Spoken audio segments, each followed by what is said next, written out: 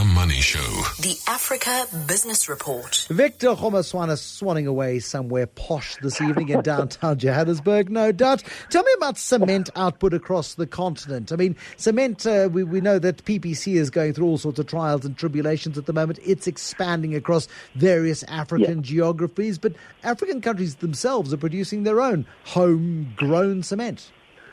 Yeah, Ethiopia, remember PPC is invested in Ethiopia, so maybe that's about that. The regional cement output now the highest in East Africa, 12.6 million metric tons per year. It has overtaken Kenya, which was historically the dominant player with 7.4 million metric tons or so between 2012 and 2013. But that's exactly the point, Bruce. We keep talking, you and I keep talking about the hydroelectric power projects of Ethiopia. They also have a project there that looks more like the How train, if you like, the high-speed train that crisscrosses Addis Ababa. So there's a lot. I think when I was there the last time, the Minister of Urban Development and Construction said something like 5,000 kilometers or some large number like that of roads that they need to build, and some of them they're going to use cement to do. And as I've always said, until you have visited Addis, you don't know what a construction boom looks like. So that's exactly why Ethiopia would be leading in terms of regional cement output. But of course, Central Africa is still the lowest, and it's not surprising. Central Africa, that's where the DRC is. Although there's a huge backlog, the production capacity is very small. And I must tell you, when you travel, Bruce, and you see a 50-kilogram bag going for $40, you know you are in a Central African country of some sort. And then Kenya's flower farms, they seem to be in a spot of bother. Yeah, you know, it's because of the tax-free access that expired. October 1st, they are now being taxed. So goods entering the European Union from October 1st being taxed. And Kenya flower exports, Bruce, we know 75%, I mean, at least 30% of the flowers that are sold in Europe come from East Africa, Kenya in particular. So there are farmers in Kenya that are saying, well, if we are not going to be getting the tax-free access that we've been having to the European market, well, maybe we should move to other geographies. But it's what happens when you get economic partnership agreement, Bruce, and not the African Union negotiating the whole deal for the African Union, because then the European Union will get deals with one country and not the other. That's creating that kind of problem.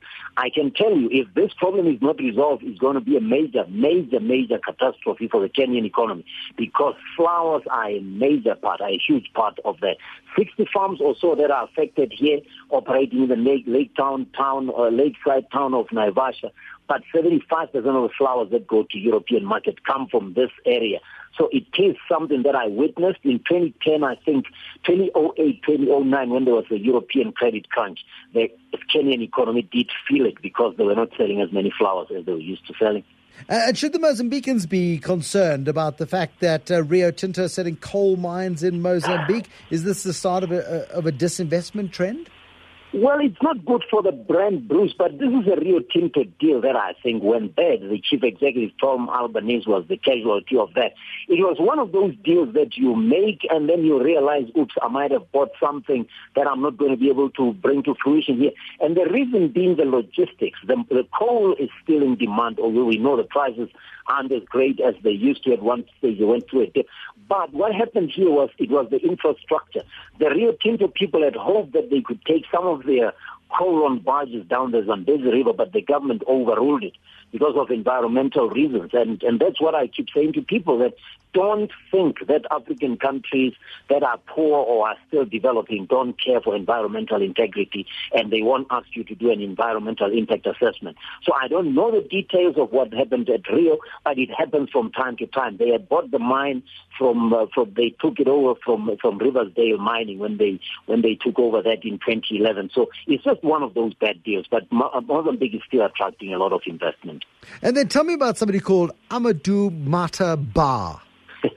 Yeah. You know, I put him in the storyline, Bruce, because he's one person I'm really thankful for what I do today on African business. There's a website called allafrica.com, and that's a website where you find a whole lot of newspapers from all over Africa that supply stories, feed stories. So what he did, he was the executive chair of this and co-founder. He received an award, Lifetime Africa Achievement Prize. I think he's from Senegal or one of the French-speaking African countries. But he received an award, Millennium Excellence Foundation, for his contribution to media development in Africa during the award ceremony that was held on the 10th of this month in Nigeria. He was cited for having helped restructure and privatize also the Pan-African News Agency during the 1990s. So he's a real one. He's one of those people you would give a lifetime achievement award for in the media world. But as I say, I just know him as the founder of allafrica.com and All Africa Global Media, which owns that site. And then finally, I mean, Nigeria has been quite successful in terms of cutting its food bills. I think we can learn from that, can't we? Yeah, we should, because remember, they used to be net importers of a whole lot of things, including rice. They have dropped the price of imports, food imports, by about 1.6 billion or so. And that is not, by 2 billion. And it's not an exchange rate, it's not a translation gain, Bruce. It's because the Nigerian government deliberately went over the past 5 years to invest in the food production. They are now exporting cassava chips, they're exporting rice, and that's exactly what you get when you focus and you dedicate resources and policy infrastructure to developing a sector. That was always a driver of the Nigerian economy before 55 years ago, when oil became the mainstay of that economy. But it's one of those successful things. It's not only Nigeria, by the way. Ghana is in a similar position where their focus on agriculture is starting to pay off. Victor Kgomoeswana with the Africa Business Report. Thank you, Victor Kgomoeswana, joining us this evening on The Money Show. Good to have you with us on this Tuesday evening.